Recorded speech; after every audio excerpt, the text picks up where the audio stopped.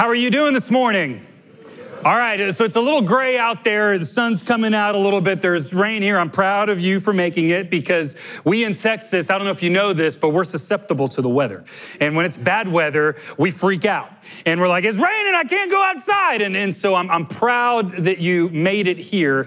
And if I do my job today, then you will be excited to leave. You'll understand where I'm going here in a little bit, because what God is doing through Cypress Creek Church is that he's building.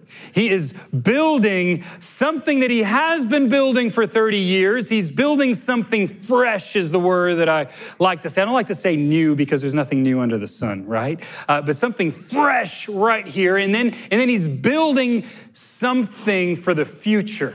And I love that we've gotten to see what God has been building for the last 30 years of the church as we celebrated our collectively 30th birthday. So we've been in this build series. If you see the Legos and you're visiting for the first time and you're like, what's going on?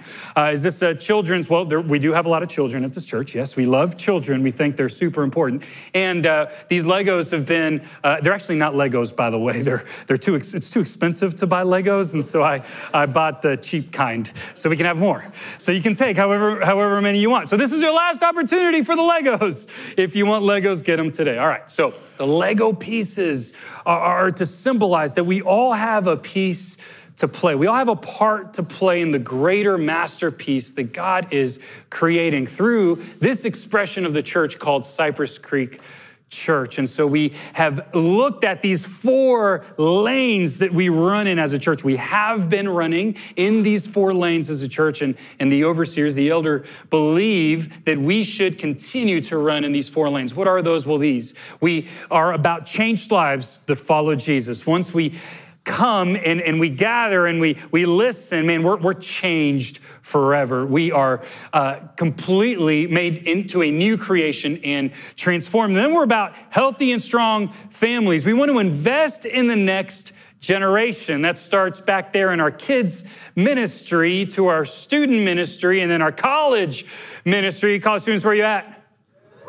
College students, where are you at? Oh, man, the second time was worse than the first, so I went to a third.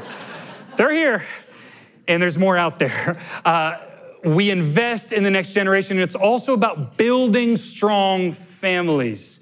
That means investing in our marriages. That means looking at what it looks like to parent children, because mom and dads, we are the primary discipler of our kids. We have incredible volunteers that commit to teaching our kids out there, but what we do in the home matters most. And so we want to be about those things. Build vibrant community groups. We're multiplying them. We meet in multiple cities, 2 counties, all throughout the place. And we want to build strong and vibrant community groups. And then here's this morning's missional living, both locally and globally. And again, we partner with our local and our global ministry partners. And everybody say, and we go on mission ourselves. And so this morning, again, I hope that you're excited to leave church, because what we do outside of these walls matters. It is of crucial importance for the furthering of build our own mission, because he's given us unique and special mission fields to go and be his hands and feet out there. So are you ready? Well, I got a video. Oh, are you ready? Yeah. Hey, here we are. We're awake. Okay, see, I told you I was going to get you out of that gray. Okay, so we have a video. We've been highlighting testimonies. We had the Tuttles talk about strong families, and this morning we sat down with the Herreras, Hector and Sandra Herrera, and Eric and Shauna Hubert, to talk about their story. This will show us what it looks like to be on mission. You're going to be glad you came this morning to watch this 6-minute video. Let's go ahead and roll it. Hector and I got connected to Cypress Creek Church April 27th, 2003. My first day, Hector used to work on Sundays. So I went by myself. But that day after church service, I went home telling my husband, hey, we're going to go to I called it a Bible study. Yeah, she called it Bible study. So you don't want to freaked me out with community group. Well, back then they were called heart groups. Heart groups, yes. You know, I'm like, Yeah. my heart is fine. Yes. So I was very against changing religions. Yeah. And when she told me that, like, yeah, we fought that night. We fought on that And, Wednesday, yeah, that driving to And community so group. I'm like, yeah, we're going, but don't expect me to say anything or talk to anybody.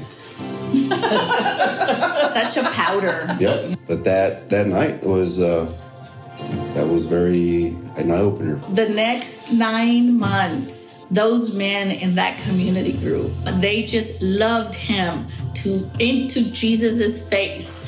And I'll never forget the night that he was getting ready to prep for men's encounter. You're like, nah, I'm not going to do that. I'm not going to change. You know?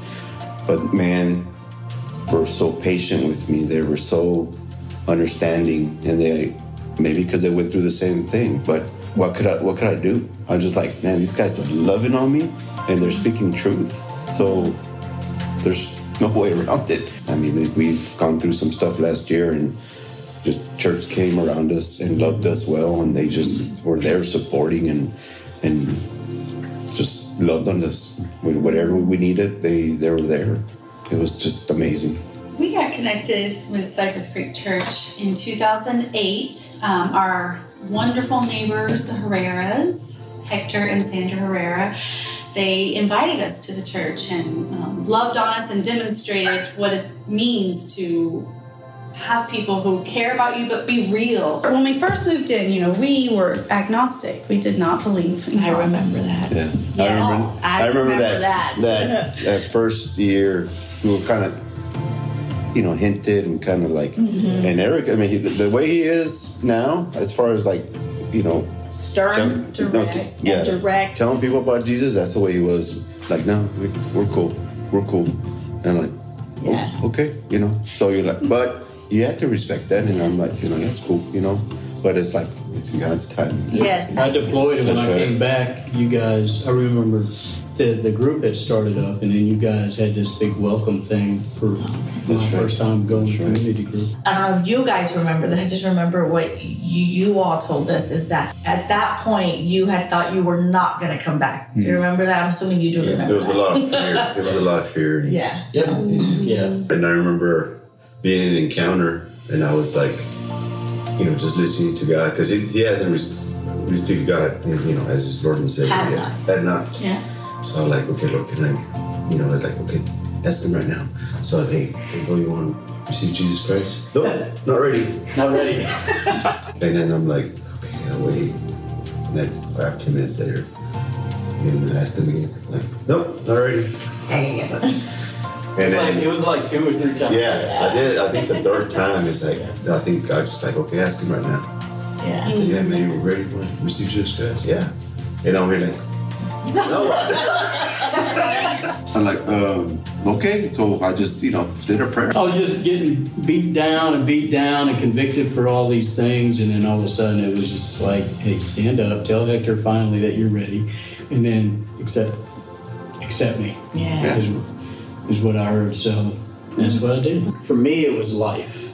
It just energized me to be who I truly was supposed to be my whole life. It's hard to explain it unless you go through it yourself, but just the excitement of what Jesus has for you, and then discovering all these things that's occurred in your life, and it was because of God. And it was all meant to lead to this point where somebody invited me to come to Cypress Creek Church, which would change everything. My marriage,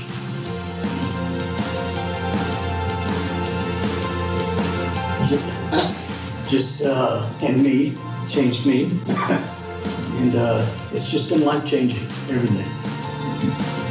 Can't explain any more than that. Yeah. So you got the questions, man? Because we're like, did we answer the questions? Let's give God a hand.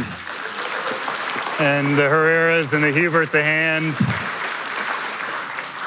Life-changing, right, Eric? There's nothing manlier than a man crying because God has changed something in him. Amen? God's after us. He's after you and I. And we're going to be talking about God being on mission. But I know that there are some here in this room right now. God's after you.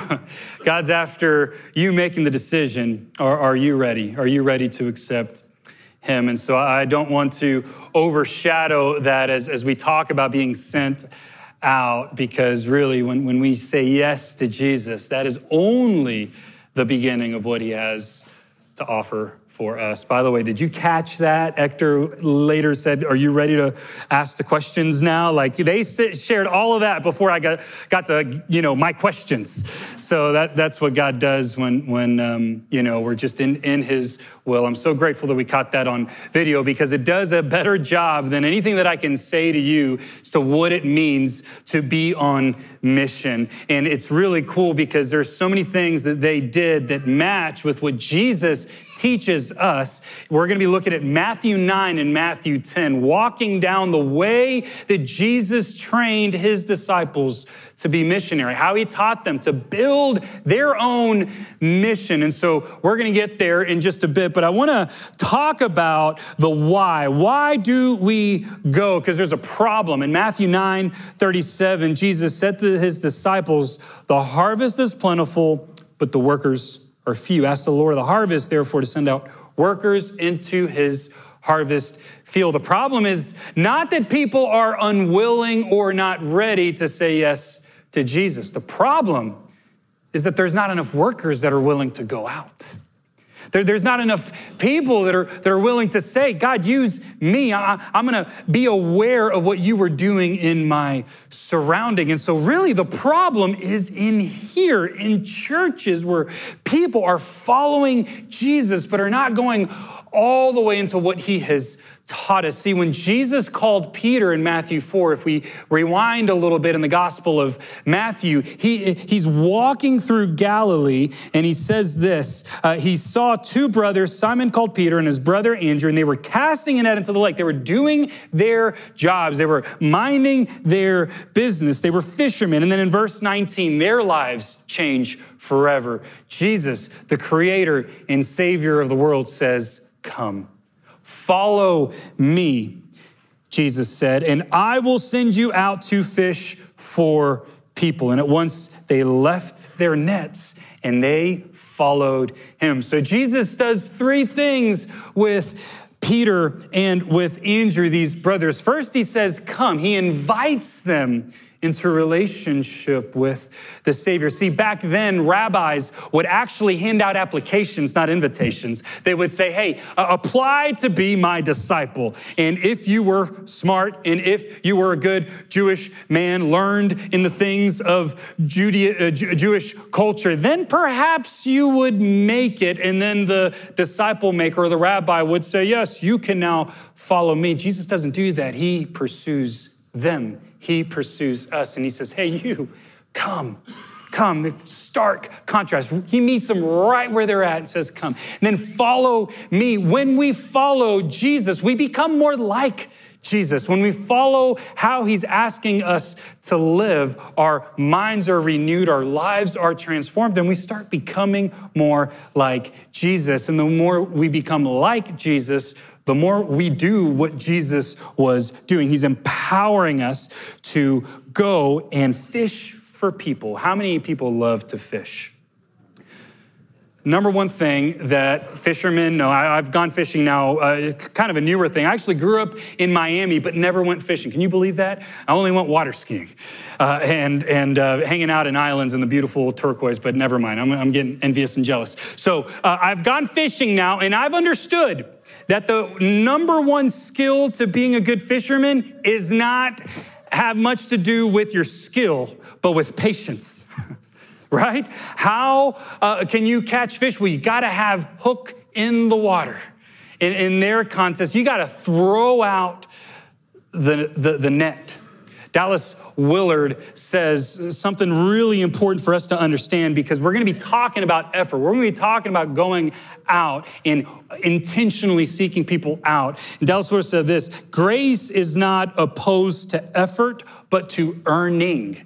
There's nothing that we can do to earn God's love. It's a free gift called grace for the ill-deserving, for you and for me. Once we receive it, we respond to it, and that does take effort. These men left everything to follow the Messiah. And then Jesus gives us his manifesto, his how to be missionaries in Matthew chapter 9. We're going to be reading through a lot. I'm going to have 4 points, so bear with me. And but then again, it's all written down here. So no matter whether you're a junior high student or a college student or in the middle of your busiest work schedule or retired, there's no retirement in the Bible, right? We're all called to go out on mission, starting in verse 35 of Matthew chapter 9. Jesus went through all the towns and villages, teaching in their synagogues, proclaiming the good news of the kingdom, and healing every disease and sickness. That's no small feat. Jesus was doing what only Jesus can do. In fact, if you read it in context, let me read a list of things that he had just done in the verses prior. He had just, a few chapters ago, preached the whole Sermon on the Mount, cleansed leper, healed the centurion's servant. Peter's mother-in-law was also healed, calmed a storm, cast 2 demons, healed a paralytic man, raised a little girl from the dead, healed a woman who was bleeding for 12 years, healed 2 blind men and a deaf man. Jesus was doing the thing. He was being Lord on earth. And yet it's a mystery, these next few verses. When he saw the crowds, he had compassion on them because they were harassed and helpless like sheep without a shepherd. And he said to his disciples, the harvest is plentiful, but we just read this, the workers are few. Ask the Lord of the harvest, therefore, to send out workers into his harvest field. It's mind-boggling. Why would the creator of the world, who can do anything just like that, delegate and empower us? Why? If he could just do it all, he just did it in those verses in Matthew, and yet he decides to empower, we're about to see these 12 disciples. And here's the only thing that I can think of. He wants us to be a part of the fun and the satisfaction that is living on mission with him. He wants to use imperfect people for his perfect purposes. And there's nothing more satisfying than being a part of his mission here on earth. He will one day come back and he will make all things new when heaven comes to earth. And that's going to be a good day. In the meantime, we have some work to do, because the reality is when he comes again, he will come not to save, but he'll come to judge. And so if we, people here on earth now, don't go out and share and live out gospel truth, then we're actually withholding, or we're not doing our best to share about the good news of Jesus, what he's done in our lives. It's mission critical. It's also, what are those 2 words? Harassed and helpless. This world is confused. This world is hurting. Couple of words here that I think describe the world back then and today: problems, hopelessness, loneliness, depression, crippling anxiety, and fear. And yet what was Jesus's posture? It wasn't one of judgment. It wasn't one of, how can you do this when I'm here in the flesh? I just healed all these people and still you're acting confused? No, it says that he had what? Compassion. And that's the first thing that we need to do before we go out. We need to make sure that we are equipped with compassion. And so a question for you and I this morning, I'd love for you to spend some time thinking about this, maybe later tonight. How is your compassion gauge? If you were to say full, 3/4, half, quarter tank, or empty, how are you doing? And a good way to determine how you're doing is look at all the problems, think about all the negative and all the bad, and ask yourself, how am I responding to it? Is it with cynicism? Is it with disgust? Is it with bitterness? Is it with judgment? Or is it with compassion? Because that's how Jesus responded. And we want to respond to the world the way that he responded to you and I. Anybody out there? We need compassion. There are so many studies right now that are showing that our compassion tanks as a whole they're pretty low. And it's not really a big It's not a mystery, especially in the day of news cycles, 24/7 social media. There's a direct correlation between a decrease in empathy and compassion with our increase of social media. It's kind of ironic because you would have thought the more connected we are, the more curious and understanding and empathetic we will be. But there's a big issue. There's distance between people. There's a big gap, and we need to be close to those and aware of those that are right here. We need to look people in the eye, feel their warmth, feel their presence with us. All of those are needed in order for us to feel compassion. Compassion fatigue is a real thing. And again, we're under attack as a culture because of all of the negative stuff on the outside. A lot of it is not untrue. It's true, but we need to make sure to combat it with full tanks of compassion. So how do we do that? Well, let's look at a character in the Bible that was the man, King David himself, a man after the Lord's own heart. And he was busy getting after his mission, serving as king and warrior for his people. And then something happened. We don't know why he stayed home the day that he committed a gross adulterer, entered into an adulterous relationship with Bathsheba, but he stayed home. He left his men on the field. Perhaps he was tired. Perhaps his compassion was running low. He was fatigued. And then we read this in his confession in Psalms 51 says this, "Have mercy on me, O God, according to your unfailing love, according to your great compassion, blot out my transgression." And so if we are feeling low on compassion, the answer for us is to come back to Jesus, to talk to somebody that is safe in our life about that. Share that in your community group. Reach out for prayer. Talk to a pastor. Get some counseling. We need to make sure that our compassion gauge is high. If you're with me, say, I got it. It's super important, the first step, that we go out with full tanks of compassion. And then Jesus calls out his 12, verse 1 of chapter 10. Jesus called his 12 disciples to him and gave them authority to drive out impure spirits, to heal every disease and sickness. And these are the names of the 12 apostles. First, and this is quite a list, Simon, who is called Peter, and his brother Andrew, James, son of Zebedee, and his brother John, Philip and Bartholomew, Thomas and Matthew, the tax collector, James, son of Alphaeus and Thaddeus, Simon the Zealot, and Judas Iscariot, who betrayed him. These are the 12 that God first chose to empower. Now, we're all empowered. In the Great Commission, he says, go and make disciples of all nations, baptizing them in the name of the Father and of the Son and of the Holy Spirit, and teaching them to obey all that I have commanded to you. And behold, I will be with you always to the very ends of the age. That's our commission. This was the first commission to these 12 disciples. And there are some key things that I love about these passages teach us how to go out. First, these disciples were quite the bunch. They started as disciples and then they turned into apostles. The difference was not their track record. The difference was what? God gave them authority. It was God-given authority, because it then goes on and expresses some details that are kind of fun if you have a good sense of humor.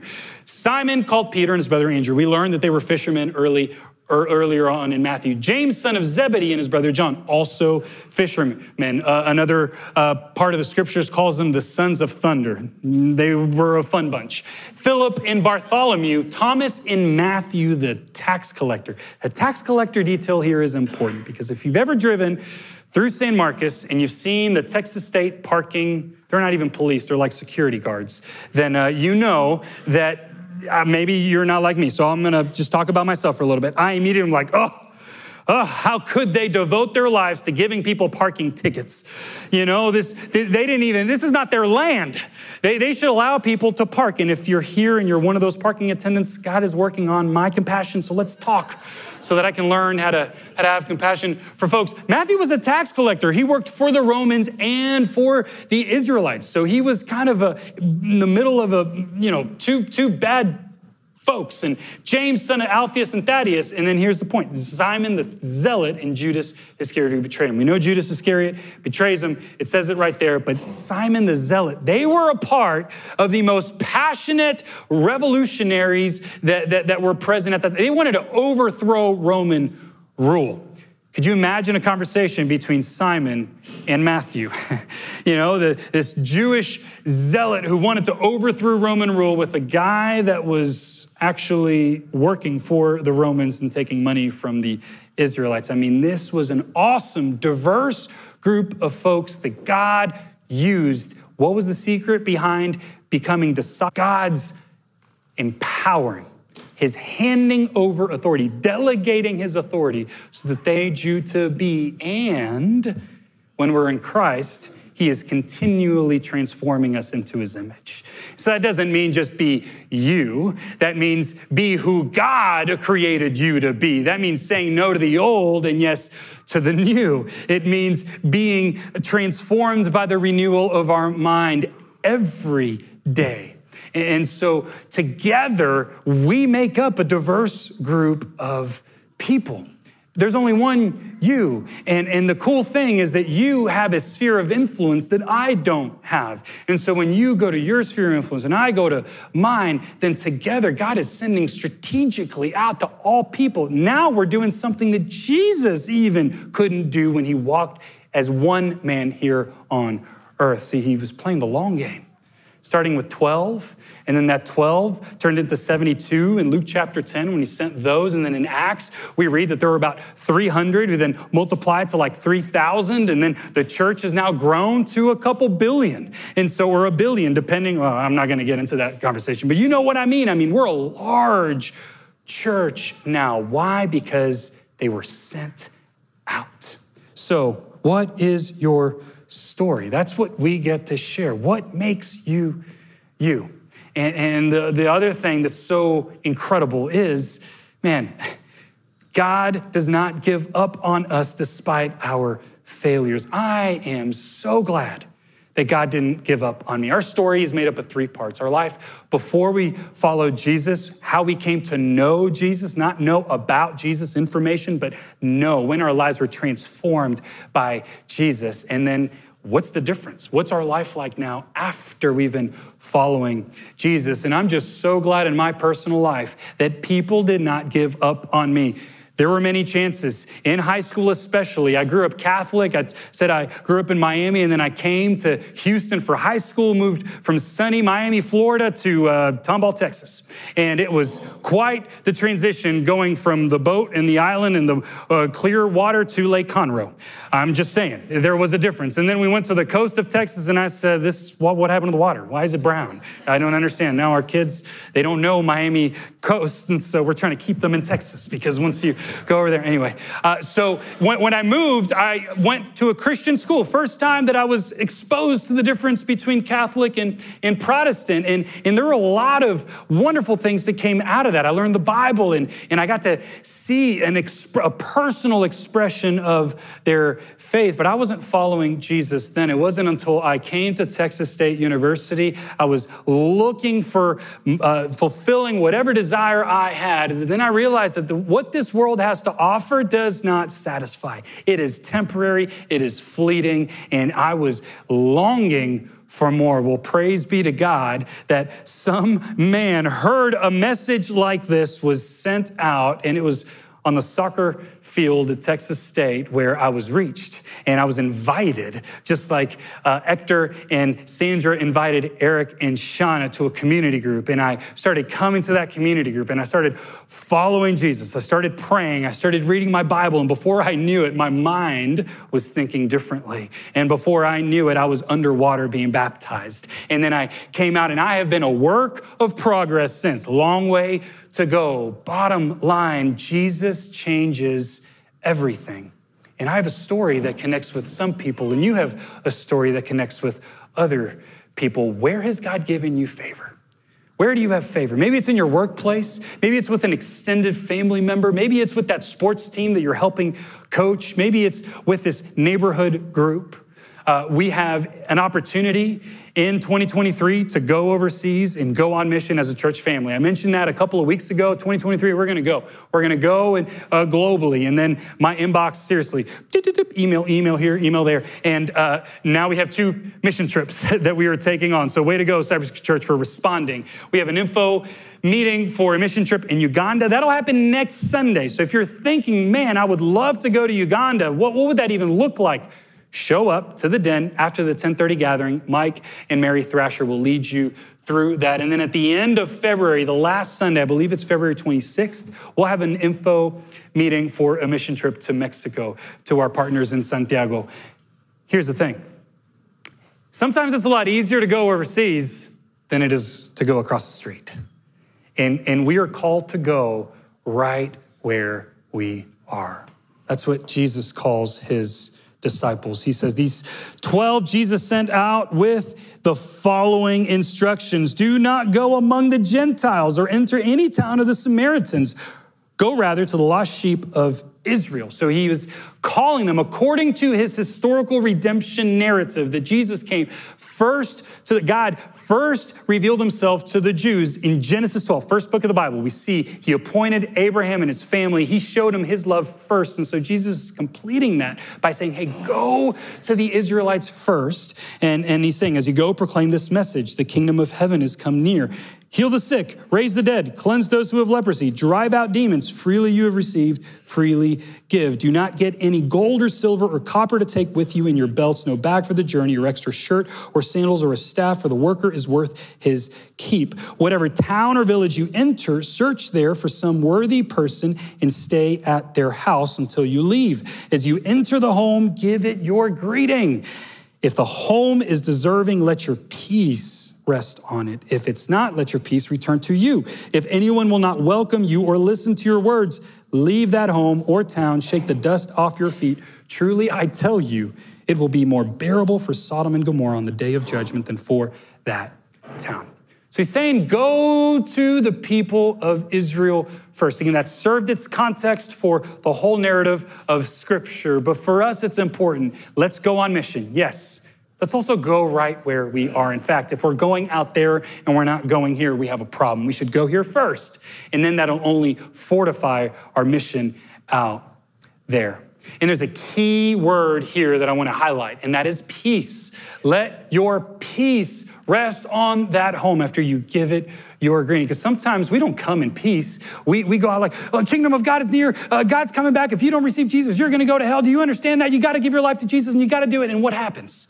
And we beat people, and if they come to Jesus, sometimes they just come out of guilt. Now, I've actually met somebody who I asked him, what's your story? And he said, well, I was standing in the corner of Helsinki, Finland, with a guy and a megaphone, and he said, repent, for the kingdom of God is near, and he actually came to Jesus. So you never know. You never know. You never know. Bottom line, though, here is peace. Man, we come in peace. When we go where we are, we greet our neighbors, we greet our friends with the peace of God. And we're just sharing our story and saying, hey, let me just invite you. If you're ever wondering what it looks like to follow Jesus, come check out Cypress Creek Church. Come to our community group. Read this chapter in the Bible. Read this book with me. Invite them. You never know. Just like Hector said, he talked to Eric and he said, you ready, bro? And he said, no. You ready, bro? No. You ready, bro? That worked for Eric and Hector. Was the intentionality. See, we do missions. We do evangelisms with low pressure, high intentionality, and long-term commitment. It's in God's timing. It's not ours. This passage also relieves us from any sort of pressure to close the deal. That's God's job. Our job is to sow seeds. Our job is to share our story. Our job is to tell them about Jesus. That's our job. It's God's job to prepare their hearts and to bring them into saving knowledge of Jesus. So go right where you are. I wonder where God has given you favor, because that is where your mission field is right now. And let's go on mission. Amen? Overseas. Let's go out. because we learn beautiful things, humbling, actually. I've always returned from short-term mission trips much more blessed, like feeling like I received way more than I gave. It's funny how it works that way. Okay, so now Jesus in verse 16, this is our final point. He's zooming out. The tense is changing from present tense to future tense, and so scholars really do believe that this is now the overall mission imperative that he's giving to the whole church because he's including Gentiles. He says this in verse 16. I'm sending you out like sheep among wolves. Therefore, be as shrewd as snakes and as innocent as doves. Be on your guard. You will be handed over to the local councils and be flogged in the synagogues. On my account, you will be brought before governors and kings as witnesses to them and to the Gentiles. But when they arrest you, not if, when they arrest you, do not worry about what to say or how to say it. At that time, you will be given what to say, for it will not be you speaking, but the Spirit of your Father speaking through you. Brother will betray brother to death and a father his child. Children will rebel against their parents and have them put to death. You will be hated by everyone because of me, but the one who stands firm to the end will be saved. I could have wrapped up the message a point before. I could have said, hey, let's go with compassion. Let's go where we are. Let's share our stories. But this last one is so important because it was true to the 12 and for generations in the church, and it's true for us today. It's not easy. Going on mission out there, being witnesses of Jesus, being ambassadors for Christ is not easy. But it is so satisfying because we don't go alone. Who accompanies us? The Holy Spirit of God, whispering in our ear moment by moment. And if you ever want to come truly alive, partner with him in the work that he is doing all across the world as his word goes out. Stand firm is the word that stood out to me. We need to stand firm. And it reminded me of where we started in this series. And you may be thinking, I feel like that right now. I feel like a lot of things are coming against me. And I want to lead us back to what we started reading in Matthew 7:24. Hopefully you got one of these. And I want you to leave with this as we close out this build series to ask, what is God building in my life? Because it really starts here and flows out from there. And it's this passage from Matthew 7. It says this. Therefore, everyone who hears these words of mine and puts them into practice is like a wise man who built his house on the rock. The rain came down, the streams rose, and the winds blew and beat against that house. Yet it did not fall because it had its foundation on the rock. That's what it looks like to stand firm on God.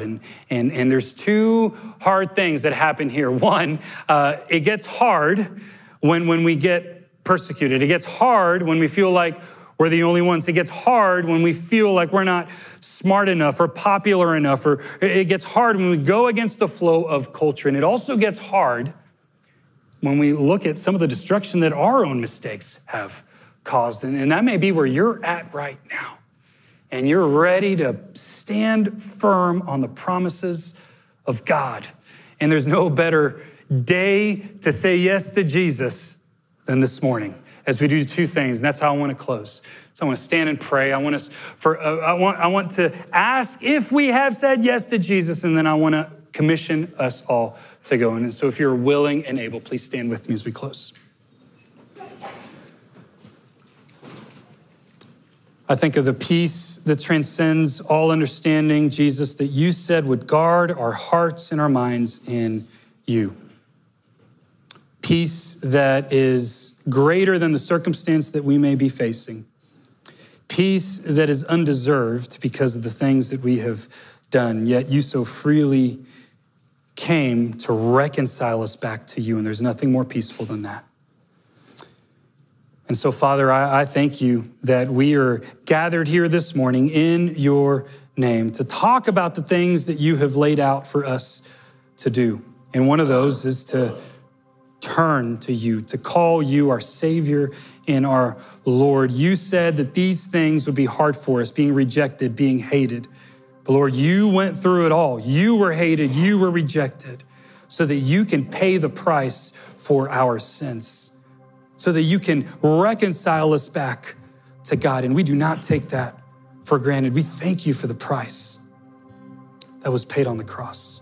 We thank you for the promise of everlasting life thanks to your resurrection. And so if there is anyone in the house that is ready to say yes to you, thank you, Jesus, that all you want us to do is say what Eric said. Yes, I accept you as my Savior and my Lord. And then you call us to walk together, not on our own, but in community. So if you are ready to say yes to Jesus, you can say it right there where you are. And I would also encourage you to come share that with someone. The next step is baptism. It's an outward expression of an inward reality.